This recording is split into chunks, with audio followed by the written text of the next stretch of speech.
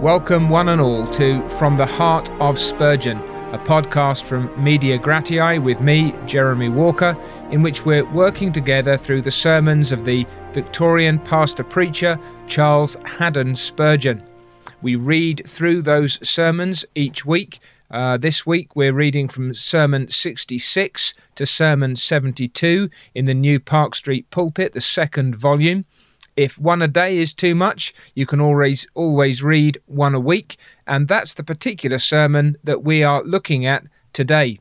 Now, in the collection, it's actually numbered 66 and 67, and it's entitled The Resurrection of the Dead, and it was preached on February the 17th, a Sunday morning, 1856, at the New Park Street Chapel in Southwark. Spurgeon's double sermons, the ones that have two numbers with them, are typically slightly longer or contain something extra. In this case, I think it's both. It's a slightly longer sermon, and it also has an exposition attached at the end. Spurgeon's text on this occasion is Acts chapter 24 and verse 15. There shall be a resurrection of the dead, both of the just and unjust.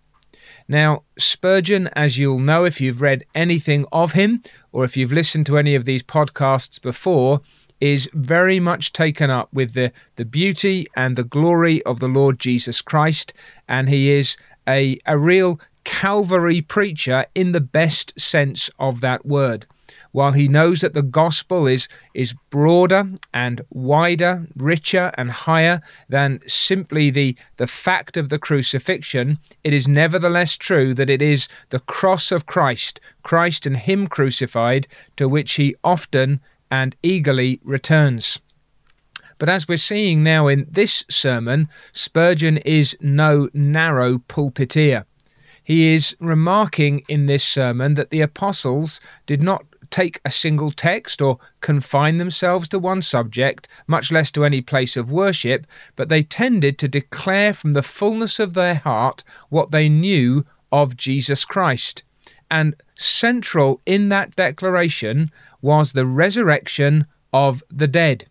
Spurgeon's point is that apostolic preaching tends to range reasonably far and wide over the biblical data, the text of the Old Testament, as they speak forth the truth concerning Jesus Christ, and they always ensure that they make clear the resurrection of the dead. He says the apostles, when they preached, always testified concerning the resurrection of Jesus and the consequent resurrection of the dead. It appears that the Alpha and the Omega, that's the beginning and the end of their gospel, was the testimony that Jesus Christ died and rose again from the dead according to the Scriptures. Why is this significant for Spurgeon? It's because he's been thinking about the contrast between the churches of his own day and the churches of the apostolic time, and he's suggesting that this absence may be one of the reasons why the church today is lacking something that the church in the apostolic period possessed.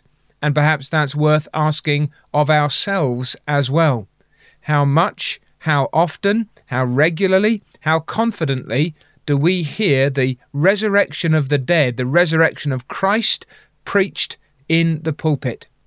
Now, Spurgeon suggests that there are very few Christians who believe the resurrection of the dead. He says immediately afterwards, you may be surprised to hear that, but I should not wonder if I discovered that you yourself have doubts on the subject.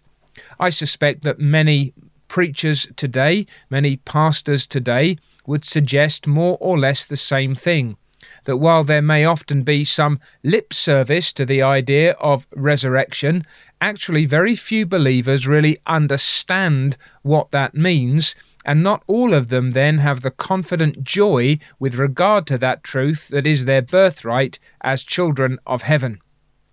And so Spurgeon wants us to remember that if we really are Christians, we would believe that every mortal man who ever existed shall not only live by the immortality of his soul, but his body shall live again, that the very flesh in which he now walks the earth is as eternal as the soul and shall exist forever. This is the reality that Spurgeon then wants us to grasp, that not only do we have a soul that never dies, but that our body will one day be joined again with our soul, and that this is the reality of the resurrection. And he's going to divide it simply along two lines, his consideration: the resurrection of the just and the resurrection of the unjust. And he's stating that this is so, and then unpacking the truth. So first of all, there shall be a resurrection of the just. And he's offering proofs of this to demonstrate its verity and validity, the truth of the matter. And the first one he offers is that it has been the constant and unvarying faith of the saints from the earliest periods of time. And again, what's sometimes striking about these longer sermons is that Spurgeon often will refer to a battery of biblical texts, and it's one of the things that, in the best sense, bulks up these sermons, that he brings scripture after scripture to bear upon the question. And so here, he's in Hebrews chapter 11, he's in Job chapter 19, he's quoting from Daniel, he's in Isaiah chapter 26, he's in Hosea chapter 6, he's Hebrews chapter 11 verse 35 this time. He's emphasizing that all the way through the scriptures, Old and New Testaments, and then on through the post-apostolic period, it is clear that God's people believe in the resurrection from the dead. Holy Scripture, he says, is so full of this doctrine that I marvel, brethren, that we should so soon have departed from the steadfastness of our faith, and that it should be believed in many churches that the actual bodies of the saints will not live again, and especially that the bodies of the wicked will not have a future existence. But he's maintaining with the text, there shall be a resurrection of the dead, both of the just and the unjust. A second proof he offers is the translation of Enoch and Elijah to heaven. These two men were taken bodily into the presence of God. Enoch was not, for God took him. Elijah was carried bodily to heaven in a chariot of fire. And he's simply pointing out that this is the reality that those men have enjoyed, and that therefore it communicates to us the reality of a bodily expectation.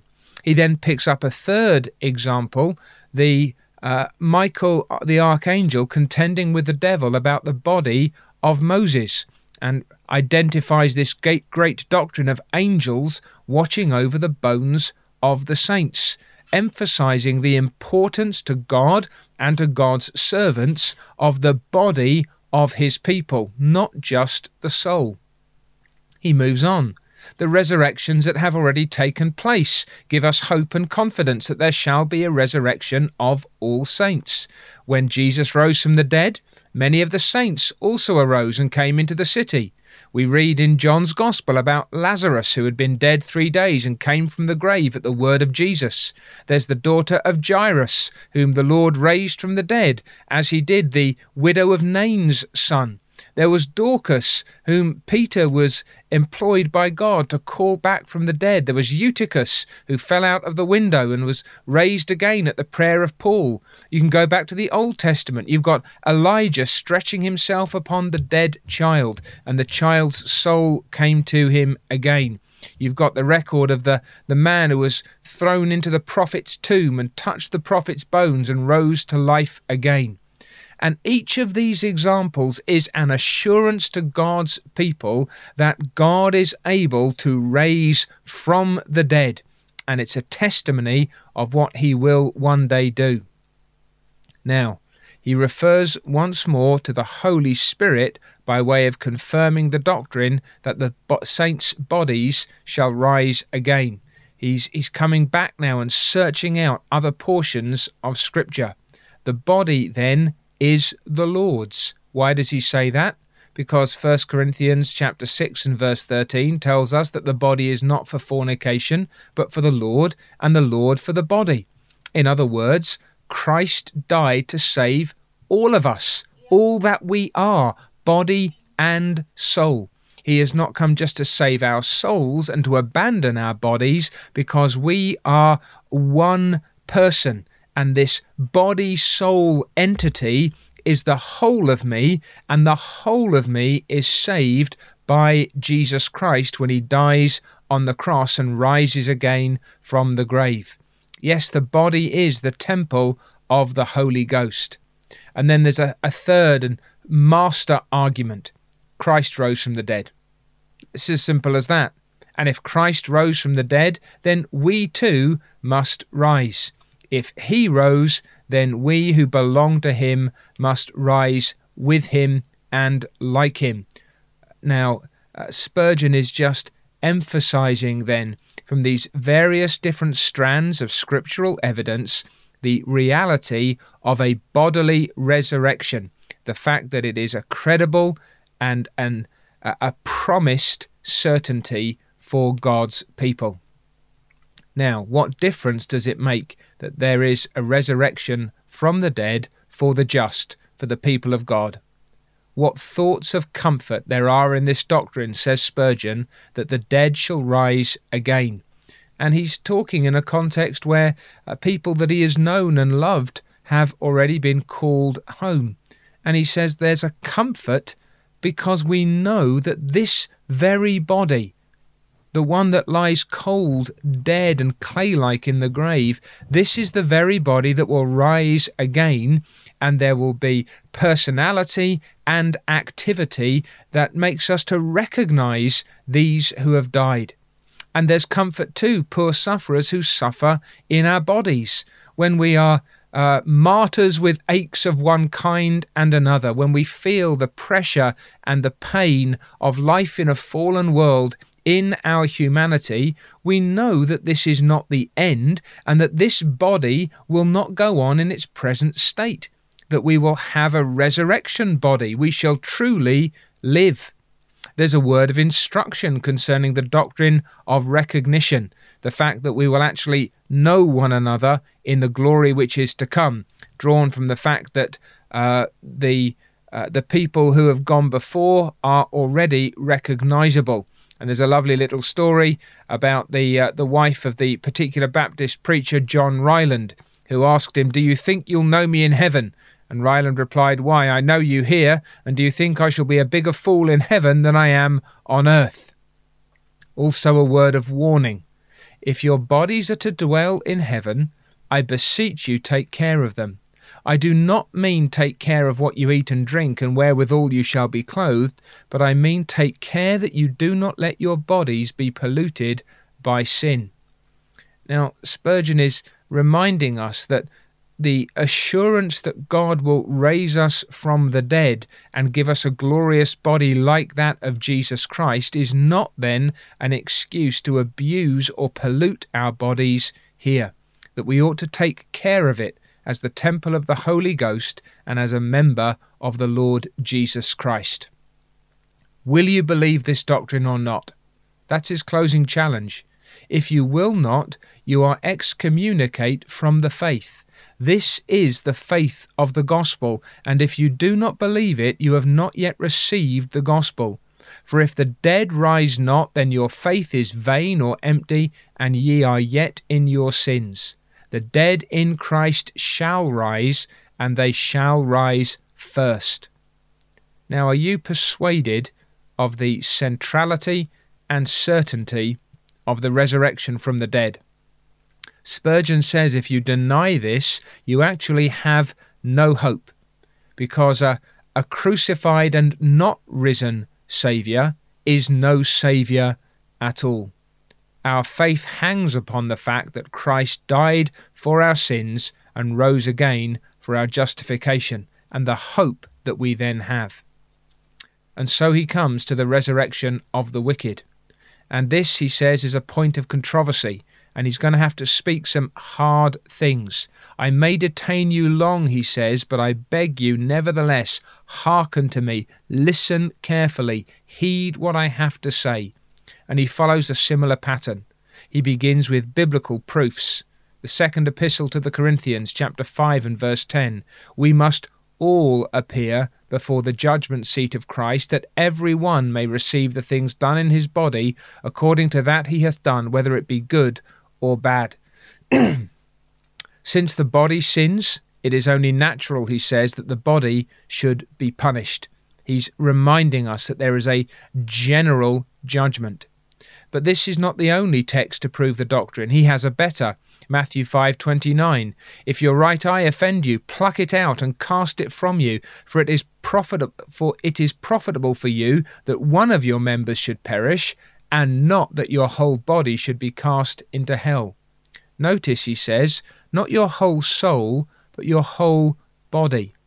That your whole humanity will suffer the punishment that your sins deserve, and therefore it's better to have, by way of contrast, a temporary physical impairment rather than a permanent physical punishment.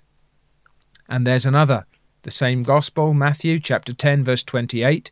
Do not be afraid of those who kill the body, but are not able to kill the soul, but rather fear him who is able to destroy both soul and body in hell. And his emphasis, again, is that there is a real fire in hell as truly as you have now a real body. A fire exactly like that which we have on earth in everything except this, that it will not consume, though it will torture you.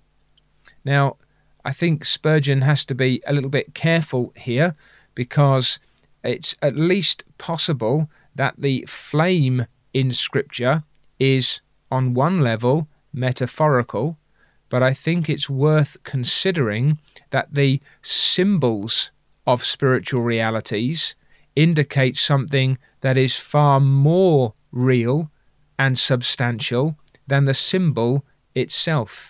And so though it may not be a real fire, it is nevertheless something that is communicated by the idea of fire. It is a fiery judgment. And in that sense, he's correct in calling it a real fire which does not consume but ever burns. It's a fearful image, and you can feel in Spurgeon's language the weight of his distress and grief as he considers what lies ahead for the ungodly. He also, perhaps overreaching himself poetically a little bit, every nerve in hell, he says, will be a string on which the devil shall ever play his diabolical tune of hell's unutterable lament. Now, if we're being picky, then we might want to say, Mr. Spurgeon, you do remember, don't you, that hell is not the devil's place, in the sense that he does not reign there, that hell is as much the place of God's dominion as is heaven, but in hell it is God's unmediated presence, his wrath poured out against sin without anything to protect us, and that therefore it is a place in which the devil himself is punished, together with his angels and those who have followed his way and remain under his rule, his spiritual dominion. And in that sense, we need to be careful that we don't suggest that the devil reigns in hell as God reigns in heaven, in the same way that those things are not parallel. And yet, while we're picking holes in some of his precise theology, nevertheless, the imagery that he uses is most potent, most forceful. And now he's going to bring the applications. Some of you, he says, are very proud of your attractive bodies, and you clothe yourselves and you put on your ornaments, your jewelry. And he says, why is it that you're so concerned about a body that is going to be consumed? Why are you so taken up with your body and you've got no regard for its eternity and the value of your body and your soul? Again, he asks those who are gratifying their lusts, who are indulging their sinful appetites, don't you realize that those bodies will be in hell, and that you will have the same lusts in hell that you have here, that you will be as much a sinner there as you are on earth? And then again, oh, poor sinner, and understand that there's no gloating here, there's no a smug satisfaction that you wretched people, you're going to be cast down into the pit. No, he's groaning and he's pleading. These are warnings, reasons to turn from sin. Poor sinner, if I saw thee going into the inquisitor's den to be tormented, would I not beg of thee to stop ere thou shouldst put thy foot upon the threshold? If I thought you were going to be tortured, wouldn't I throw myself between you? And so Spurgeon says, and here's a telling way of describing it: if I was standing on a stage this morning and were acting these things as fancies, I would make you weep. I would make the godly weep to think that so many should be damned, and I would make the ungodly weep to think that they should be damned. So he's saying I could play act this, and I could move you to tears. But here's the horror. When I speak of realities, they do not move you half as much as fictions would, and you sit just as you did before the service had commenced. But hear me while I again affirm God's truth. His point is that I could just perform this and you might be moved, but when I preach this, you seem to be utterly resistant. You have no regard for what I'm saying. And so you hear him now pouring himself out. What will ye do in that day when ye stand before your Maker? It's a little thing to have your minister upbraid you now. It's a small thing to be judged of man's judgment. What will ye do when God shall thunder out not your accusation, but your condemnation? Depart ye cursed into everlasting fire, prepared for the devil and his angels. He says, you will see the hellfire preacher one day in heaven perhaps, and you yourselves cast out. He's saying, remember the fearful future reality of judgment, of the damnation of the wicked, and the exaltation and comfort of the righteous. You despise Christ now, yes, but you will not despise Christ then. You can waste your Sabbaths now, but then you would give 1,000 worlds for a Sabbath if you could but have it in hell. Yes, you scoff and jeer here, but not then. Oh, my hearers, he cries out. What a conclusion. Oh, my hearers, the wrath to come, the wrath to come, the wrath to come. Who among you can dwell with devouring fire? Who among you can dwell with everlasting burnings? Can you, sir? Imagine the preacher pointing his finger with tears in his eyes. Can you abide the flame forever? Oh, no, sayest thou. What can I do to be saved? Hear thou what Christ hath to say. Believe on the Lord Jesus Christ, and thou shalt be saved. He that believeth and is baptized shall be saved. He that believeth not shall be damned. Come now, let us reason together, saith the Lord. Though your sins be as scarlet, they shall be as white as snow. Though they be red like crimson, they shall be as wool. You can imagine him collapsing at the end of such a sermon. There is no play acting here. This is a man who knows that every one of his hearers, first of all in their souls, and then at the great resurrection of the just and the unjust, body and soul, must either be in the perfect presence of God and all the pleasures of glory forever and forever, or must be cast body and soul into the fiery pit. And his whole being, body and soul, is taken up with this reality and setting it forth and pressing it home and demonstrating its truth and pleading with men and women and boys and girls to take account of the blessings of being resurrected as a just man, or the horrors of being brought back only to be condemned forever. Now, is that the kind of preaching that we hear in these days? I think if Spurgeon could walk into any number of so-called evangelical churches today, he would go right back to the beginning of his sermon and he'd say, you know why you're in the state you're in, don't you? You know why you're in the condition that you are as Christians and as churches. Do you even believe the gospel? Have you faced the fact that there will be a resurrection of the dead, both of the just and of the unjust? His brief exposition of 1 Corinthians 15, recorded at the end of this sermon, takes us through the testimony of the Apostle Paul and strikes some of these key notes. He's reminding us of the realities once more. Is this what we hear in our pulpits and from our pulpits? Is this what we hear spoken and preached on the streets and at the doors? If we're preachers, how faithful have we been in making known the whole counsel of God in this particular regard? Are we preaching a Christ who was crucified and who rose again from the dead? Are we preaching a hope that cannot be taken away?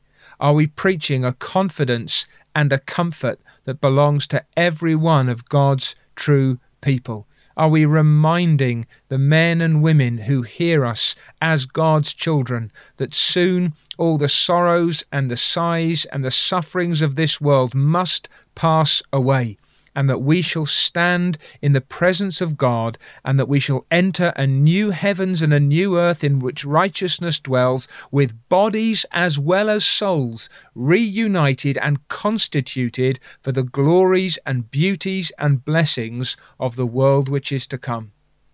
And that by way of contrast, that if we are living as rebels against God, if we have no faith in Him, no regard for Him, that though here we may scoff and despise the gospel, here we may label the hellfire preacher, the brimstone minister, yet nevertheless, without Jesus Christ, we shall suffer body and soul in hell with the devil and his angels for all eternity.